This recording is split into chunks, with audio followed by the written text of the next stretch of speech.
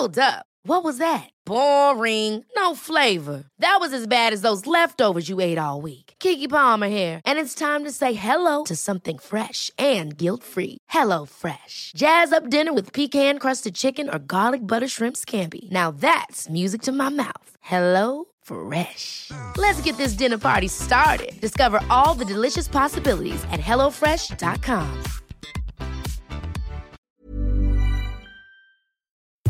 You're listening to Luke's English Podcast. For more information, visit teacherluke.podomatic.com.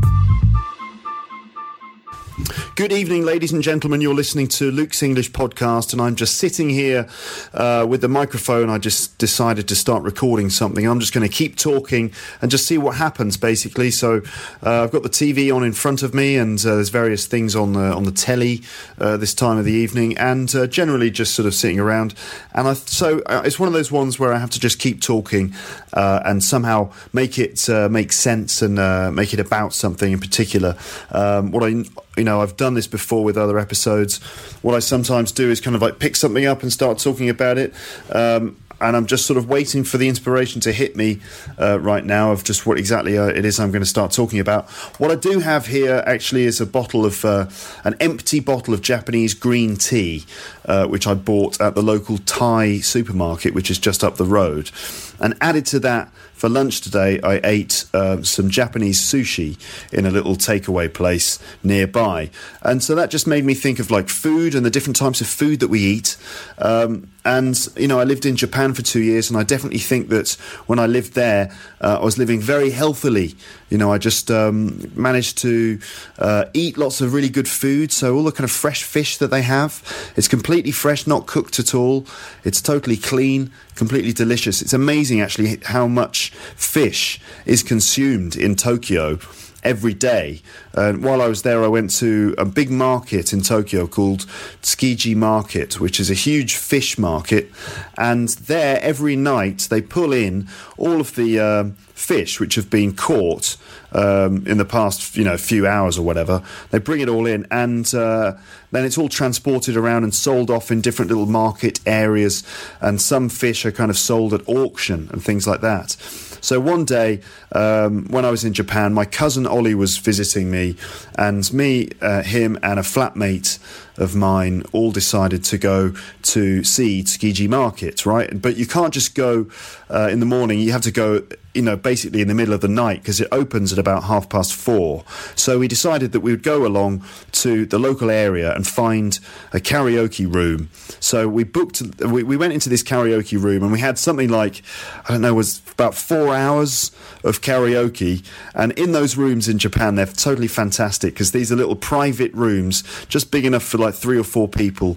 And you've got a big book of loads and loads of different songs, lots of English songs and things, plus a menu and a telephone on the wall, so you can just call and order beer or food or whatever it is that you want. So you can basically just sit in this room and have a little party and sing karaoke all night. And then at about 4:30, we went outside and walked into the fish market and had a look around, and they had some incredible arrays of fish there, just thousands and thousands and thousands of different fish. Everything you can imagine from the sea was pulled into this market. It was incredible. I think the most amazing room was where they were selling these huge tuna fish. So they'd frozen these tuna fish and chopped the fins off them, and they're just all lying there in these massive rows, and they're being sold and bought at auction. Incredible amounts of fish being sold for probably quite a lot of money. So it was an amazing experience. And then after that, we visited the local sushi bars, and there are little sushi bars that just kind of open next to the market, and that's where you get the freshest fish. And so we had some sushi there, and it was absolutely delicious. And it really helped, because we've been drinking beer all night, and somehow the sushi kind of made us feel a bit cleaner again, and sort of stopped us having a hangover or something. Something maybe to do with just the fact that it's so fresh and so clean, and all that fish has got, lots of protein in it, and the rice kind of gives you energy, and it's kind of all you need, just a cup of green tea, some sushi, and it's absolutely delicious, that is. So that just made me think of that. And then also this green tea, which you can buy in bottles. And I remember when I lived in Japan, every morning in the winter, I'd go to the station. And in winter in Japan, it's quite dry, unlike in England where it's quite wet and cold. In Japan, it's dry and cold. So, you need something kind of hot to drink just to keep you warm and also to keep you hydrated. So every morning I would go to the station in Tsujido, where I used to live, and I'd go to the little kiosk on the platform and buy a bottle of hot green tea, which has come out of like a little heated cupboard, and it's like a hot bottle of green tea, and I drink that in the morning. And I'm sure that stopped me from catching colds a lot. It really, really helped me to sort of improve my immune system so I didn't get as many colds, and it really helped. And I'd feel warm in the morning and sort of refreshed and full of vitamin C and stuff. I definitely think it's a good idea. Also, I believe that Korean food can be very healthy for you as well, because it contains lots of kind of chilies and different kinds of spice and garlic and things, lots of vegetables, sort of spiced vegetables, and I think what they call is kimchi, which is kind of like pickled vegetables with lots of chili and stuff on them. So that apparently is like really good and really healthy for you, and it's one of the reasons why apparently like bird flu didn't spread in South Korea. People say it was because South Koreans eat so much kimchi that they're like healthy as a result. It just makes me think about food in other countries. Now obviously I know more about Japanese food because I lived there. In China, they pretty much will... Well, when it comes to meat, now I'm not sure if it's true everywhere in China, but I've certainly seen things on TV, for example, where you see these markets somewhere in China where kind of everything is on sale, like absolutely any possible food is on sale. And so they've got like big stalls covered in things like different types of insects on a stick. So you can have sort of like a scorpion on a stick, or you can eat a spider, for example. And it just makes me think, oh my God, I can't imagine eating a spider on a stick. It would just be, just completely disgusting. And other things like lizards and snakes and stuff like that. And I don't know where it is, but I'm sure that somewhere people eat monkey brains and stuff. And I know that somewhere they eat like a fertilized chicken's egg. So that's not just an egg, a normal egg, but one with an actual fetus inside it. And they eat that. That's pretty disgusting, I reckon. It just makes me think of stuff that I've eaten in the past. Probably the weirdest things that I've eaten, from my point of view, would have been in Japan. And so, I mean, even just down to the idea that you're eating a fish that was just moments ago still alive is kind of strange in a way.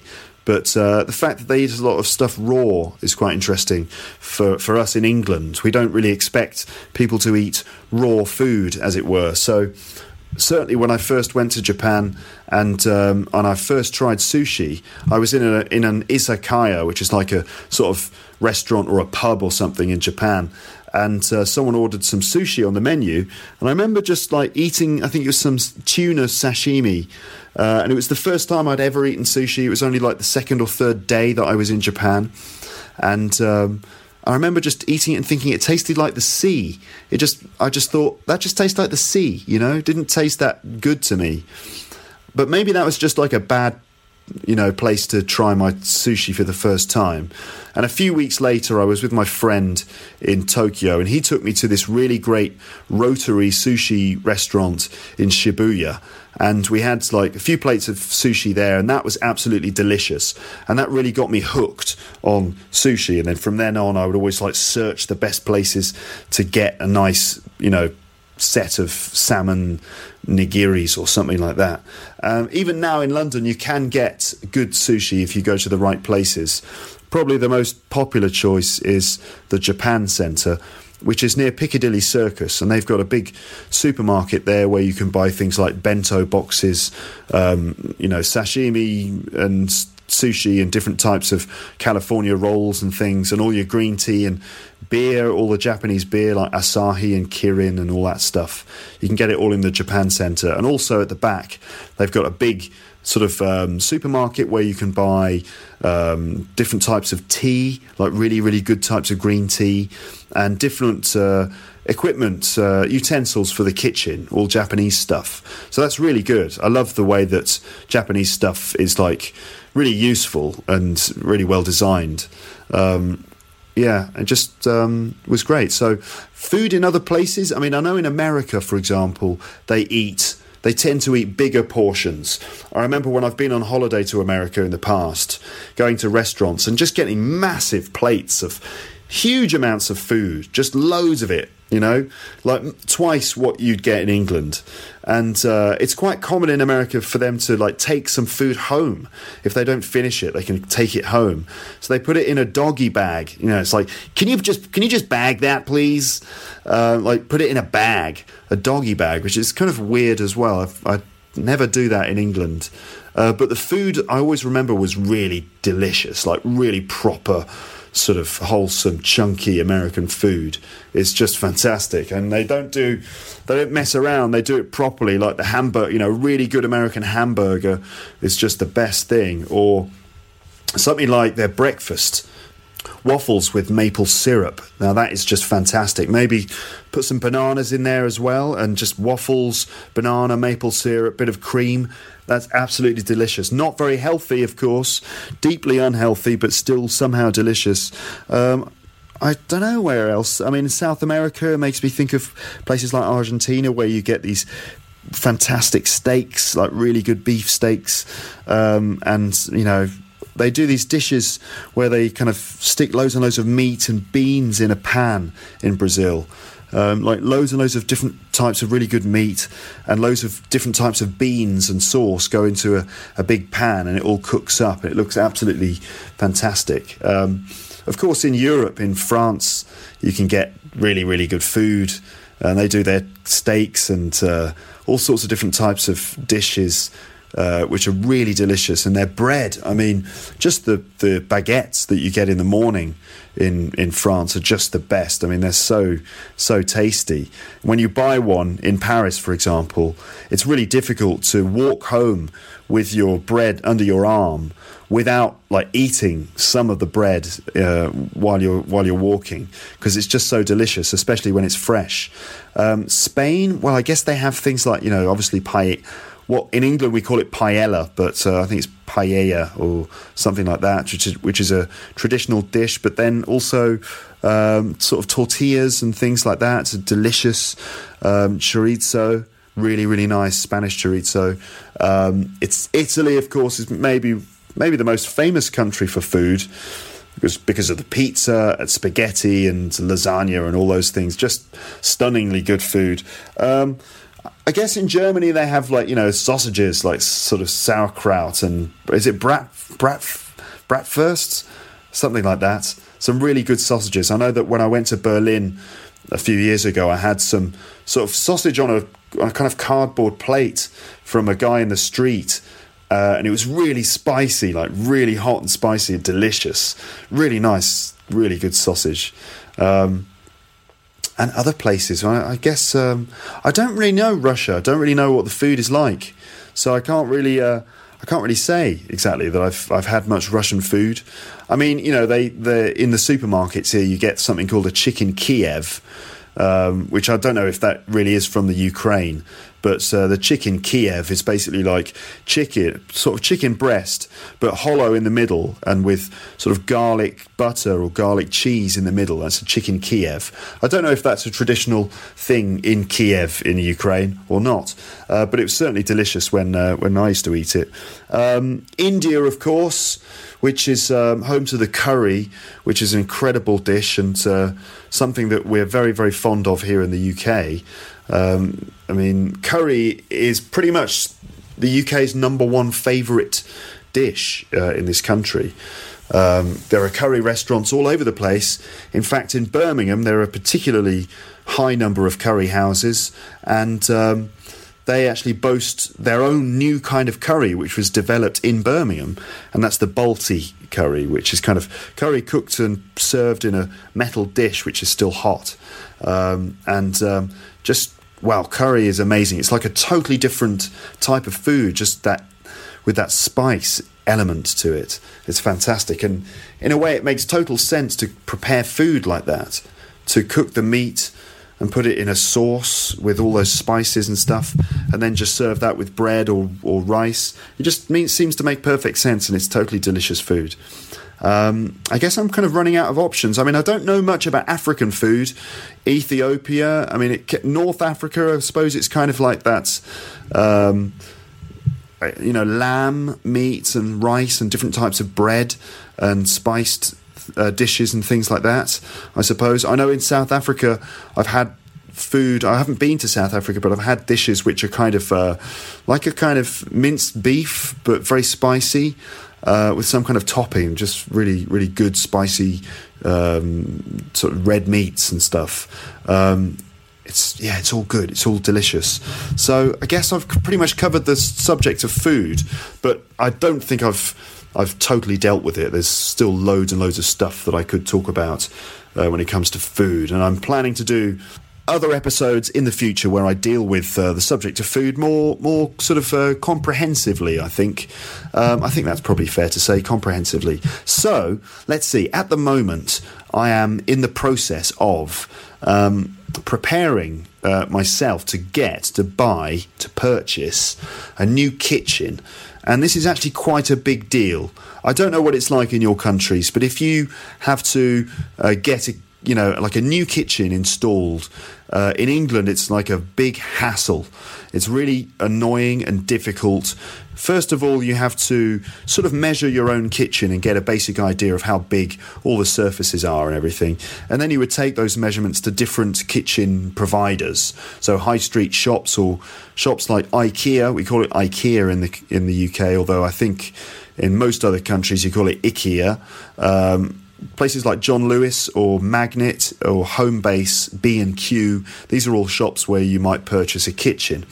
Then you go to those places and you try and arrange for them to come out and send an agent to come and measure your kitchen, and he kind of comes, and then you get all these different people who come from different places to come and measure your kitchen, and then. Well, actually, some of them are better than others. So IKEA were very good, Magnet were very good as well. But the shop that really disappointed me was called Homebase, which is a very sort of common shop in the UK. There are lots of Homebase stores all over the country.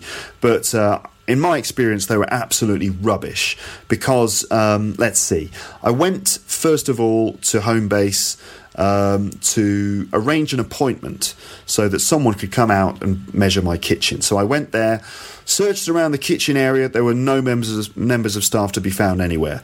Walking around, I finally found some people behind a desk on the ground floor, and there was a queue of about 3 or 4 people waiting to see them. So I stood in the queue.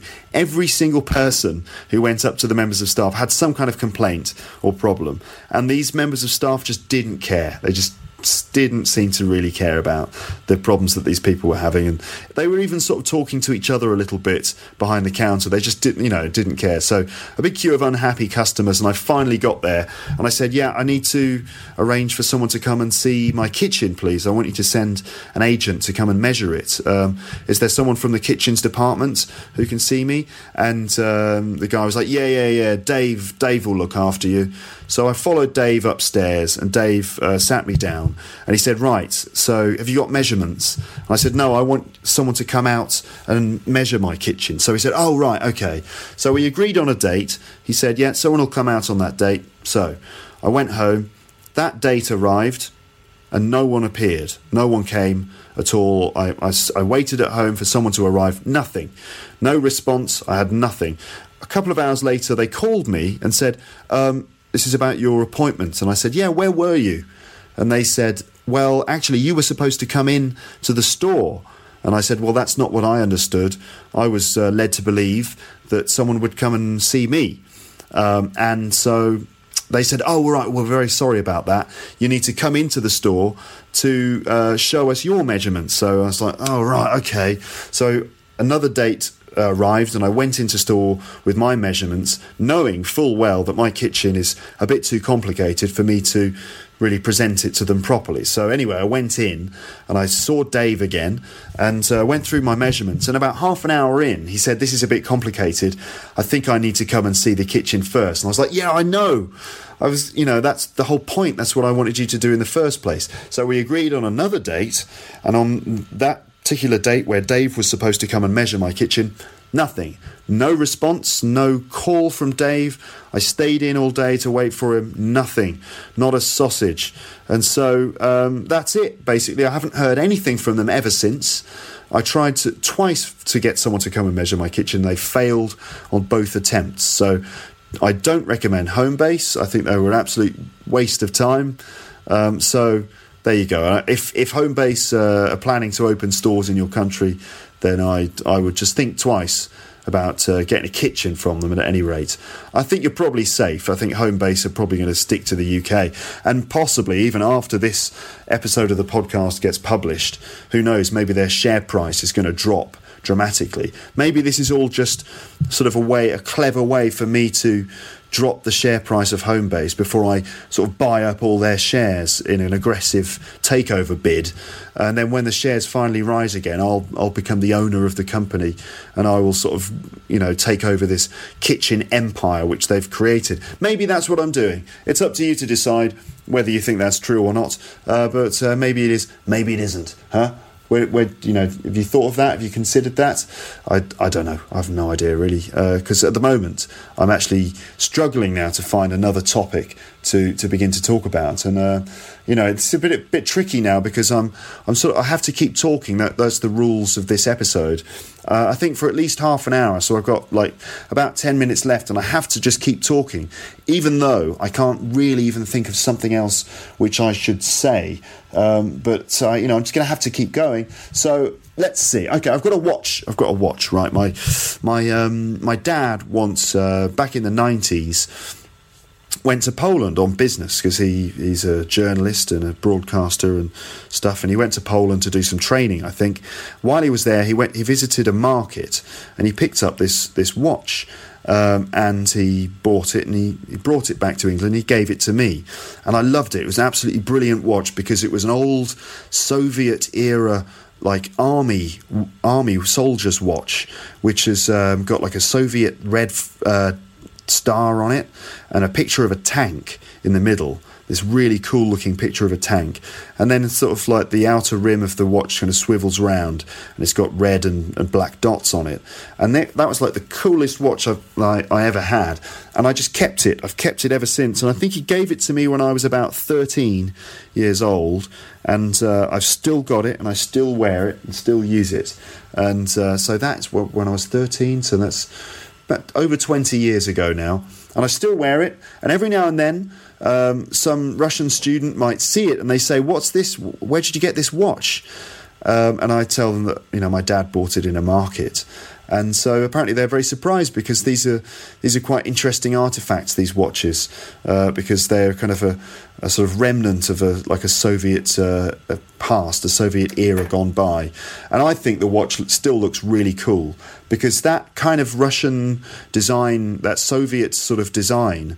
From the 40s or 50s, that is actually kind of really cool. It's quite in at the moment, or at least it was a while ago. For example, there are other sort of posters which are like that. Have you ever seen the Obey posters? So it might be Obey Andre the Giant, or just a logo with a sort of weird face on it, but in a kind of Stalinist Soviet kind of design format, and it says Obey underneath it. That was a weird sort of graffiti project by some guy I think it was in America, who first of all created these stickers which said Obey Andre the Giant, with a picture of Andre the Giant, who was a wrestler, I think, and it's his face in black and white, and then it got adapted and became a sort of more stylized sort of face with the word Obey written underneath it. And then this sticker just became a phenomenon because it got stuck everywhere in these different locations, usually in cities. And you would see this sticker with the word obey written on it and just made you think, what is this? And it was just an interesting way in which sort of graffiti was used as a marketing tool for nothing in particular other than just itself. It was just really weird. And I guess now, I imagine Obey sort of makes some money somehow by selling T-shirts or stickers or something. So it's a very weird phenomenon, actually. It also makes me think of Banksy. Now, if you listen to my mini podcasts, then you might have heard me talk about Banksy before. But you should probably know. I don't know. I wonder if people will know who Banksy is. He's a sort of celebrated graffiti artist from London, who probably over the last 10 years or so, grew to fame after sort of claiming to have made various works of graffiti all around London. Most of them were done in a kind of stenciled style. So someone had created a stencil and then they just spray black paint over the stencil and it kind of leaves a picture on the wall.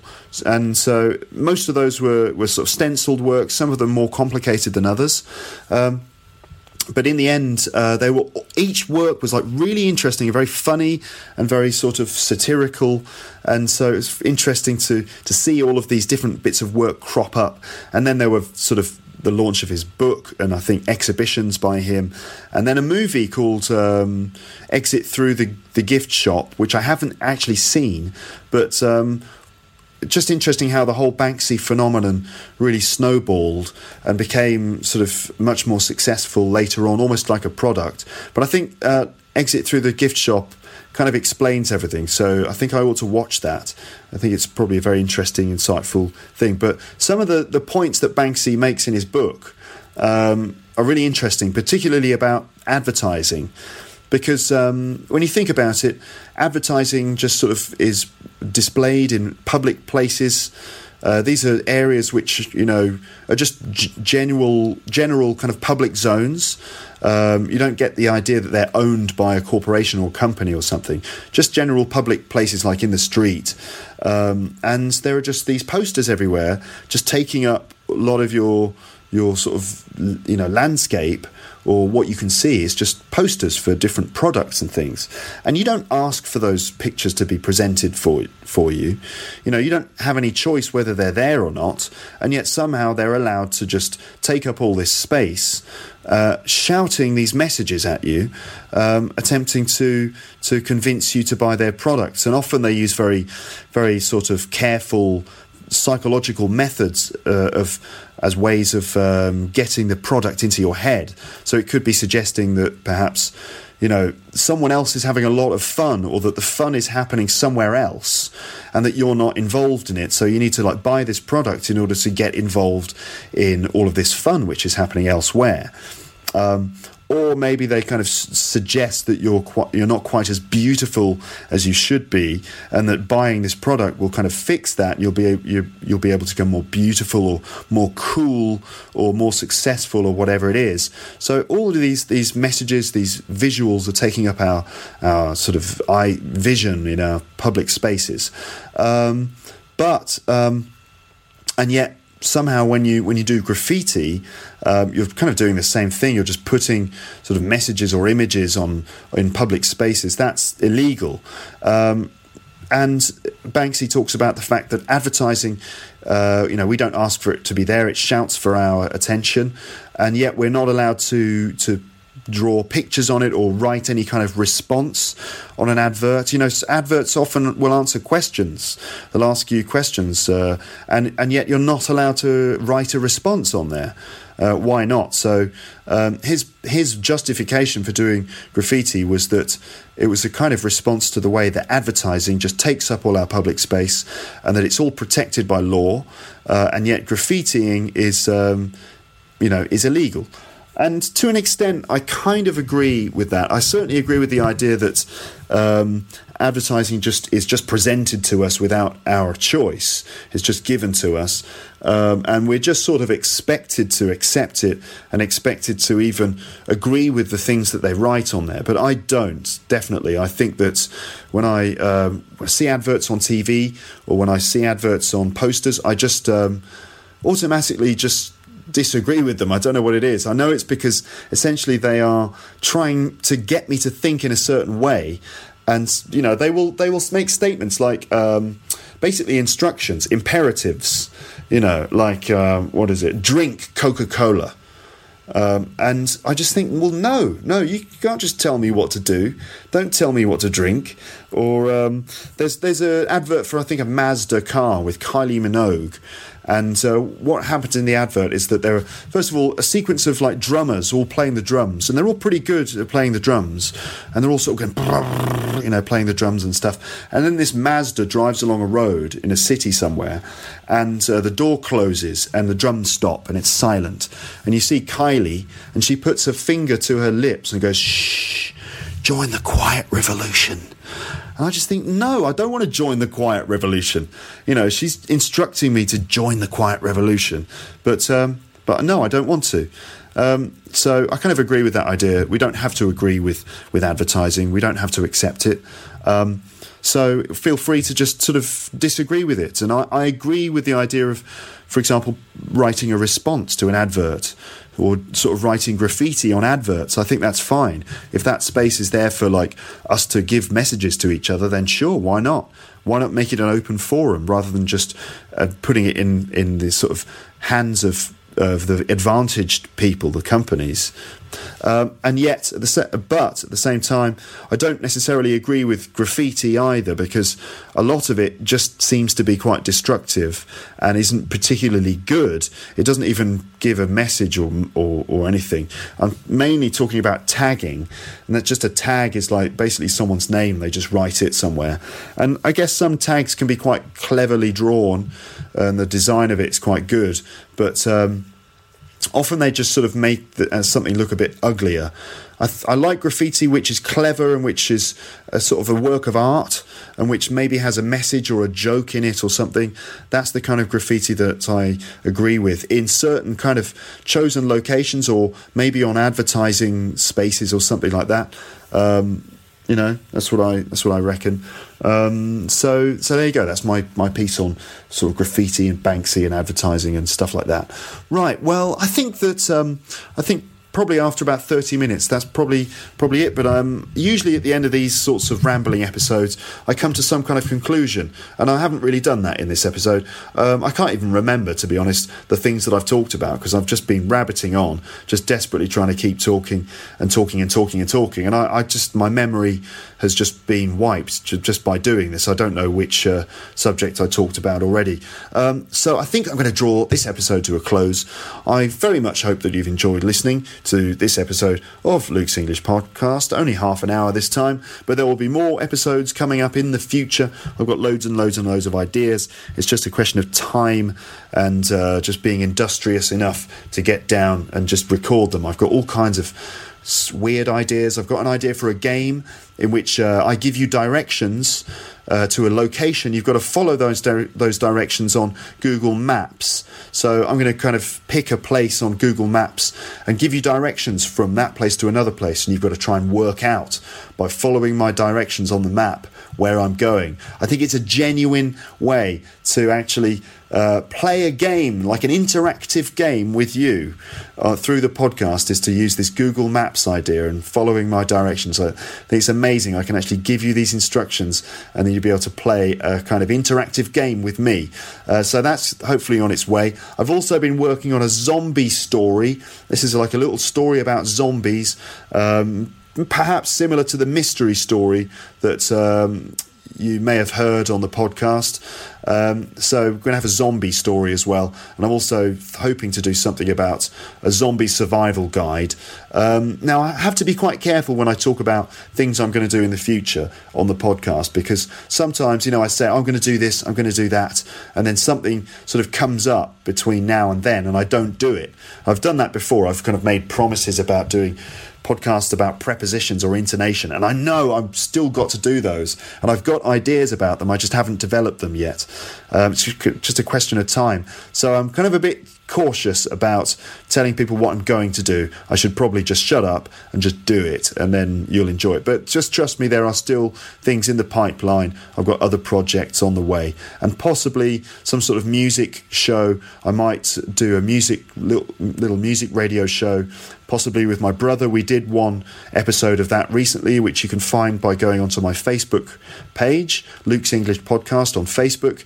And if you look at all the links on that page, you'll see the Jim and Luke music show, which we recorded together not long ago. And that's where we sort of play a kind of varied mix of different types of music, some electronic music, little bits of I don't know, sort of other stuff, I suppose. So you can check that out. There might be some more music-related podcasts in the future too. And various other bits and pieces, odds and ends. You might have seen recently that I uploaded another video onto YouTube, and that was about the royal family. That's when I went into town again with my camera and videoed some interviews with people in the street.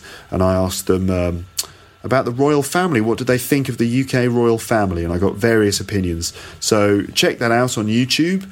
And there will be more stuff of that nature on its way in the future. That's pretty much it, ladies and gentlemen. So have yourselves a lovely day, a lovely night, lovely weekend, lovely morning, whatever it is you're doing, wherever you are. I understand that some people out there listen to this podcast while they're going to sleep. Well, what a lovely idea that is. I actually have some episodes lined up in the future. Again, I'm not promising anything, but these are just ideas I've got in my head. I want to do some kind of episode about like how to, falling asleep. So, some people have trouble sleeping, and they listen to recordings of people sort of saying, "You're feeling very sleepy, very tired. Your eyelids are getting heavier and heavier." That kind of thing to help you fall asleep. I want to do one of those things with Luke's English Podcast, so you can listen to it while you fall asleep.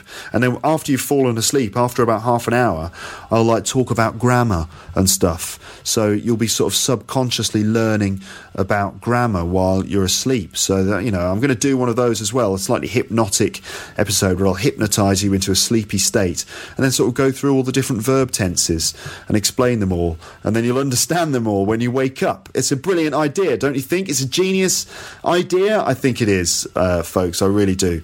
I'm still sort of winding down this episode, but I'm still managing to keep going, which is quite good. Every now and then on the podcast, or every now and then on Twitter or Facebook, I write a status update saying that I'm performing comedy, and I will actually be performing more comedy in the next few months or weeks. Later on in May, I'm performing at the Brighton Comedy Festival. We're doing 4 days running at a place called the Temple Bar, and I believe our show begins at about 7 o'clock. Something like I can't remember the dates. I'm going to have to look at my diary here. Just bear with me. Where is my diary? Okay, it's probably going to be on Google. So, okay, just opening the diary here, folks. Just bear with me. It's an interesting expression, that, isn't it? Just bear with me. Because obviously it just means wait while I do something. Just bear with me while I check the date, But bear, I guess bear means wait, but it also means it's an animal, isn't it? It's a kind of animal, like a big animal. So sometimes when people say that on the telephone, like, "Oh yeah, sorry, just bear with me while I check the details," I kind of go, "What? There's a bear with you? There's a bear in the office? Get out!" But I usually don't. I manage to kind of keep myself cool, which is good, I suppose. I can't bloody well get the... Oh, I know where to go. Dashboard. Okay, here we go. Here's the calendar. It's about to open. Come on, dashboard. Hurry up. Okay, so May... Thanks for listening to this. Oh, hello. Luke's English Podcast. Okay. Don't forget to visit teacherluke.podomatic.com for more. Can you hear that? Well, you know what's just happened there, don't you? That's the end jingle from the previous episode. The last episode finished at about 38 minutes, so that's where the jingle was, and I just left it there in the track. So that's now you'll probably be able to hear that in the background now. But anyway, never mind. I'll just. I mean, I can't edit that out, so it's just the way that we do things here at Luke's English Podcast. We just keep it raw. We keep it sort of fresh. So it's real. You know what I mean? Okay, the dates when we're performing in Brighton at the Temple Bar in Brighton. We are performing on the 21st, 22nd, 23rd and 24th of May at the Temple in Brighton from approximately 7 o'clock. For an hour, you will be able to see the stand-up comedy talents of Mr. Paul Langton, Mr. Alex Love and myself, Luke Thompson, performing stand-up comedy before your very astonished faces. And so if you're in the area, come along and check out the show. You might have a bit of a laugh. We've been performing stand-up comedy for about 3 years now, and this is the third year that we do the Brighton Comedy Festival with a show called Snigger Happy. So come on down and check it out if you fancy it, if you want to have a bit of a laugh. I intend to do some podcasts with Paul and Alex while I'm out in Brighton. We're going to be staying in a hostel together, so we're going to hopefully record some interesting podcasts for you to listen to in the future, so you can look forward to that. And I've reached now the 40-minute mark on this podcast, and I think, considering I gave myself a half an hour limit, I think that's a pretty good place to call it a day. So let's call it a day here, and that's the end of this episode of Luke's English Podcast. What am I going to call it? Oh dear, I've no idea what I'm going to call this episode. So let's see. I guess I'm not going to say call it a day, because that sounds like I'm going to stop doing it. Because if you call it a day, it just means that you finish what you're doing. So at the end of a meeting, for example, you'd say, right, let's call it a day, meaning let's finish the meeting.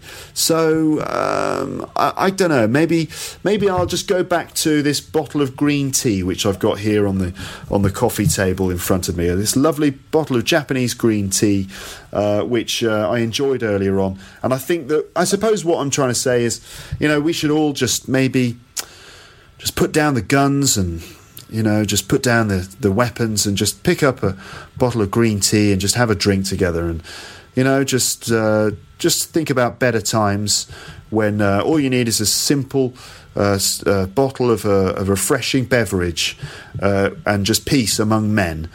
And I think that's the real thing. That's not Coke. They say Coke is the real thing. For me, the real thing is a nice tea, maybe a bottle of green tea or a nice cup of English breakfast tea with milk and maybe a little spoonful of sugar. That's really what makes the world go round, in my opinion. So I suppose if I'm going to call this the cup of tea episode, I mean, it's not really appropriate, because I'm not drinking a cup of tea and I haven't really talked about tea enough, except for the old bottle of green tea I suppose this is in memory to the wonderful hot bottles of green tea which I used to get from Tsuchido Station kiosk in the mornings on my way to work when I lived in Japan. And I used to love getting that tea, and I'd sit on the train and I'd go on the Tokaido line to Ofuna, and then change on the Yokosuka line, I think it was called, and go through Kamakura to Zushi, which is where I worked. And I worked at a school called Nova in Japan. And Nova is kind of infamous as a language school, particularly in Japan. I'm not that proud that I worked at Nova, to be honest, but that was sort of 10 years ago now. That was my first English teaching job 10 years ago. I worked at Nova, which is a huge kind of corporate language school, and they had branches in cities all over Japan, and they were a bit like McDonald's. You know, the way that there's always a McDonald's in every city? Well, Nova was like that. There was always a Nova school near the station, and so they were kind of a huge sort of McDonald's-style corporation, and it felt, to be honest, like I was working at the McDonald's School of English when I worked there, because, you know, you did you would teach sort of 9 lessons a day. Each lesson was about 45 minutes. So it'd be like really sort of getting the people through, getting the English lessons out really quickly and as efficiently as you can. I used to see loads of different students every day. And so, it was all right, but the school were a bit sort of old-fashioned, I suppose, in their teaching style. They sort of pushed the kind of listen and repeat kind of style of teaching, whereas I prefer to do a more communicative approach. But the teachers in my school, we used to break the rules, and we would all teach in our own way. And so I found it really interesting. It was really a chance for me to just learn how to teach English properly and to sort of develop my own personal style of teaching. I really sort of cut my teeth working in Nova in Zushi in Japan. I remember in my first year of teaching, when I had no experience, I had some really difficult lessons where I just didn't know what to do. I remember having no time to prepare was the worst thing. Genuinely no time to prepare at all. 10 minutes. So the first lesson would end, there would be a bell, which is like they'd use the melody of Big Ben. So it was like ding, ding, ding, ding. Doon, doon, doon, doon, doon, doon, doon, doon, doon, doon, doon, doon. And then when that bell went off, that would be like the end of the lesson, and you got 10 minutes before the beginning of your next lesson. So you'd be like, right, well, thanks very much. It was great to see you. See you next time. That's the end of the lesson. Okay, bye. And you'd sort of rush out of the lesson and into the teacher's room, and then you would have files which were reports for all the students.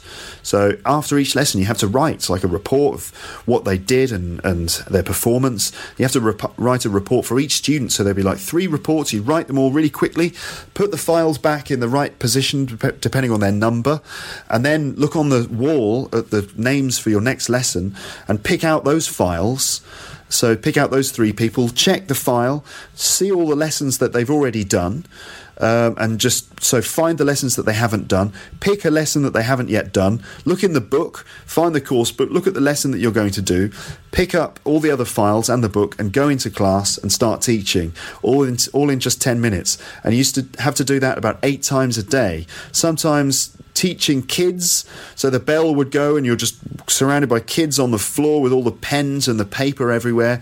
You've got to pack it all up together, get the kids out of the room, rush upstairs and back into another lesson, which would often be with like a group of sort of businessmen. Suddenly you're in a room with 3 businessmen, and I'm sitting there sweating, covered in sweat, covered in pen, because the kids have coloured my shirt with their pens, and now I have to teach them some business English. So it's just kind of pretty crazy, a bit ridiculous really those days, but it was really good training for my teaching, and it kind of helped me to think on my feet, and I really sort of got a sense of just how to, you kind of just work it out as you go along, and just respond. Just listening, I think, is maybe the most important thing.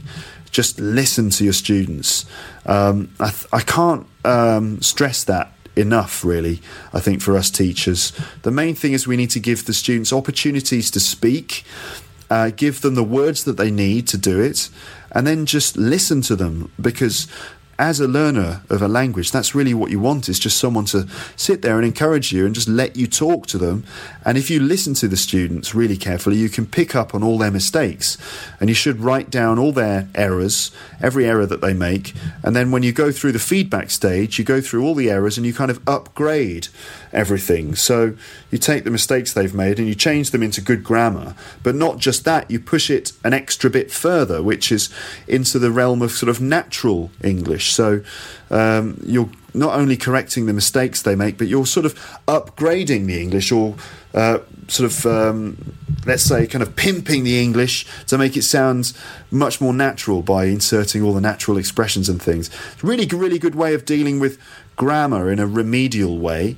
And then on top of the grammar, you can add sort of vocab, because often it's not just grammar that we use to structure our sentences, but sort of lexical chunks or phrases of vocabulary are extremely important. And I think if anyone who listens to Luke's English podcast will certainly, I imagine, you will now, after having listened to a number of the episodes in which I give you advice on how to use the podcast to improve your English, I imagine that most of you out there now are listening really carefully for those chunks of language or those phrases, those kinds of lexical chunks, as it were. So that was one there, just as it were. Or I mean, I've used lots of different expressions in this episode. So I mean, people often ask me about prepositions, and they say, "What's the answer?" Well, I mean, I have to do an episode about prepositions, but in brief, I suppose prepositions are kind of they tend to be used in combination with other words, so they're kind of collocations, basically. So you have, you should think of it like that there are combinations of prepositions with nouns, prepositions and adjectives, or prepositions and verbs. So often prepositions and verbs will be like phrasal verbs, like to get up or to throw up or get off with someone. Those are all sort of phrasal verbs. But then you also have adjectives and prepositions, so interested in, good at, and that's where you get into the realm of lexical chunks, because you get interested in and then the ing form, interested in doing something, good at, and then the ing form. So you tend to find that these adjective preposition chunks are followed by an ing form. So I'm good at doing it, I'm interested in doing it, I'm into doing it, that sort of thing. So you could just be aware of how the words all link up together, and giving people feedback and introducing more natural phrases is a really good way of doing that. That's it. So if you're a sort of diligent student, if you're observant and you're a good listener, then you will pick up various phrases from listening to Luke's English podcast. If you're a teacher, then you will, I imagine, sort of listen to your students carefully. I think that probably there are two ways of learning English using this podcast. One is just to listen to it in a kind of open-minded way, just sort of follow what I'm saying and just enjoy the content and stuff. And the other way would be to sort of examine the language a bit more carefully. One way to do that is to try and transcribe a section of the podcast. So you would listen to 5 minutes, maybe the first 5 minutes of the episode, and just try to write down word for word everything that I say.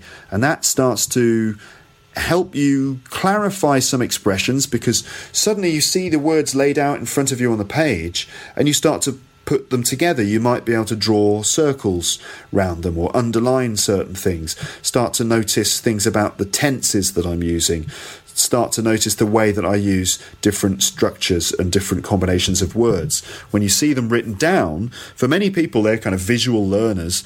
They learn by looking at words and imagining the word chunks and actually seeing the words in their mind. I think a lot of people learn words by reading them. And in fact, this probably accounts for the fact that many people use words with the wrong pronunciation. Many learners of English that I meet, they pronounce a word just by the way it's read, and so I think that means that they've probably learnt the word by reading it. I expect that there may be that people learn by reading mainly because it's kind of easier to read. For example, if you're in another country where you don't have access to native speakers, and maybe you don't listen to English radio or very much English on TV, then you're probably going to pick up most of your English by reading it. But nowadays, with the internet and podcasts and, Luke's English podcast, you can learn your English by actually hearing it as well. And I can't recommend that highly enough. I think it's extremely good for your English if you listen to sort of extended bits of audio like this. You could listen to radio from the BBC or something, and that's great. But none of those bits of audio are on one hand, kind of totally authentic and natural and not graded, really, just natural sort of discourse. And on the other hand, aimed at learners of English, so that the topics I'm talking about and the way that I approach the things I talk about and the way I explain things and the sort of pictures that I can conjure up with my language are all aimed at learners of English in order to present the English language to them so that they can literally sort of pick the expressions and pick the language away from it. It's like exactly like a sushi bar. It's amazing. I can't believe I've just realised this. I think Luke's English Podcast is the sort of English audio version of a Japanese rotary-style sushi bar, because in a sushi bar, you sit there at the counter and the sushi on plates slowly comes past you on these plates, and it just keeps coming and coming. And whenever you like something, you can just take it off the conveyor belt, sit there and eat it. And in the same way, Luke's English Podcast just keeps coming through as you listen to it, goes through your ears like that, and it's just a succession of phrases in English and words and tenses and bits of grammar and pronunciation, and you can just pick whichever bits that you like and just store them and just use them yourselves. I think it's a really great way of doing it.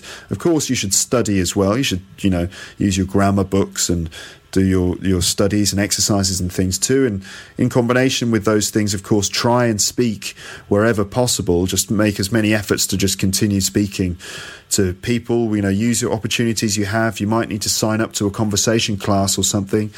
If you have absolutely no one to speak to, you could always speak to yourself. You could try recording yourself, or you could even have a stupid sort of dialogue where you're both people. I think that's possible. Like, for example, you could go, "All right, mate. All right, how's it going? Not bad, thanks. What have you been up to?" "Oh, not much. I just did a bit of shopping today, and it's raining, so I got really wet. What about you?" "Yeah, me too. I kind of stayed in because it was so wet outside. I just didn't want to go outside. It's quite chilly at this time of year, isn't it?" "Yeah, you're right. It is. I think it's April, and we had a sort of warm spell in March, but it's just terrible again, isn't it?" "Yeah, I can't stand this cold weather." You know what I mean? You could do that. I mean, there's a danger, of course, that if you do that, then you might become a bit mental. You might become a bit of a nutter or something. But if you've got no choice, then you have to do it. Just don't let people catch you talking to yourself like that. What you should probably do is find someone, grab them, pull them into your room, and then have a conversation with them, and just try and use all the English that you've got in your head as a result of Luke's English Podcast. I think what would be a really good idea is, if you're young, when you're young, you learn language incredibly easily, incredibly quickly. You just soak it up like a sponge. So if you've got like teenage kids or something, get them to listen to Luke's English Podcast as well, and they'll just soak it all up. I'm sure that there are people out there, I've had messages from people who say that their pronunciation is improved just from listening to Luke's English Podcast. And if you listen to some of the entries to the competitions I had in the last few episodes, you'll see that there are some people out there who've got really natural sounding accents. Just a note on the competition, actually, I'm really, really glad that people have been voting for their favourite competition entries. I think it's going really, really well. And don't forget that the voting closes on the 16th of May. That's this year, 2012, of course. And so keep voting for those by adding your comments. And I will count them all up on the 16th of May, and we'll see who wins. And whoever does gets the dictionary. So I think that pretty much wraps us up for this episode. It's either going to be called the green tea episode or the rotary sushi, the rotary sushi bar of English. I think that might be what it's going to be called. The Rotary Sushi Bar of English. That's what Luke's English Podcast is. Just like the way in a rotary sushi bar, the food comes round. The green tea is there, of course. So I haven't forgotten about the green tea. But the sushi comes past you on a conveyor belt, and you can just feel free to just pick whichever pieces you like. In the same way, in Luke's English Podcast, the English just comes rolling past you in a stream of consciousness, and you can just pick out whichever bits of language you see fit to choose, and you can go on to use them. You can transcribe portions of the podcast, which will help you to visualize the words and then pick them up as well. And don't forget, if you do transcribe parts of the podcast, you can send those transcriptions to me, and I will use them by posting them for other people to read. I think that would be a really great way of sharing the learning experience using Luke's English Podcast. So thanks very, very much for listening to this episode. I gave myself a 30-minute target, and I think it was only after 30 minutes that I really hit my stride and managed to just keep somehow talking about nothing in particular. But I love the analogy of the sushi the rotary sushi bar of English idea. I think I'm particularly pleased with that, so I'm going to go with that as the title. So it's another one of those rambling episodes. I'm going to see if I can just make this stop almost dead on 1 hour. I can't remember how long my jingle is at the end, but I think I'm pretty much about, I'd say I'm about a minute and a half, maybe sort of 1 minute and 50 seconds away from managing to land this episode on exactly 60 minutes. So let's see if I can keep doing it and see if I can keep it insightful until the end. I know that I believe I just picked up some kind of message here. Yes, I did. I got a message. Someone has posted a comment on London Native English Speaker Interviews Part 2. And it says, this is Dethroned 318 who says, visited London recently, absolutely amazing. And the accent, oh my God, I just love it. Wish I could live there. Hey, any guys from London want to marry me? Lol, I'm nice, I promise. Well, thank you, Dethroned 318, for that comment on one of my podcast videos on the YouTube channel. Lovely to get comments like that. It's very pleasing to know that there are people out there who are enjoying the fruits of my labour from either YouTube or Podomatic or Facebook or whatever it is. And so as we roll now into the final stages of this episode of Luke's English Podcast, I've managed to keep talking for 59 minutes and 10 seconds now, ladies and gentlemen, so I only have about 35 seconds left to just keep on rolling until the very end. I reckon my jingle is about 10 seconds long. So if I manage to stop doing this at 59 minutes and sort of 50 seconds, so that's in about 20 seconds time, then I think it'll be a really perfect ending, just to allow the whole thing to draw to a natural close, to just end with a sort of final, sort of conclusive ending point at the end when we reach the 60-minute mark, which I think will come up now. Thanks very much again for listening to the podcast. Bye, bye, bye, bye, bye, bye. Thanks for listening to this episode of Luke's English Podcast. Don't forget to visit teacherluke.podomatic.com for more information.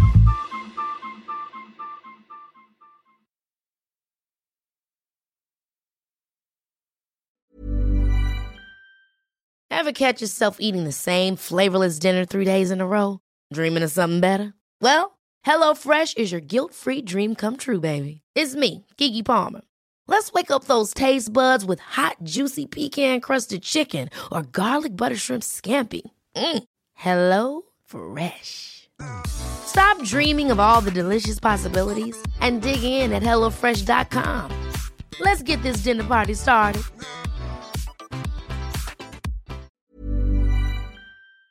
If you enjoyed this episode of Luke's English Podcast, consider signing up for Luke's English Podcast Premium.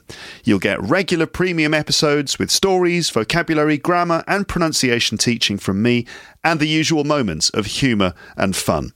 Plus, with your subscription, you will be directly supporting my work and making this whole podcast project possible. For more information about Luke's English Podcast Premium, go to teacherluke.co.uk/premium info.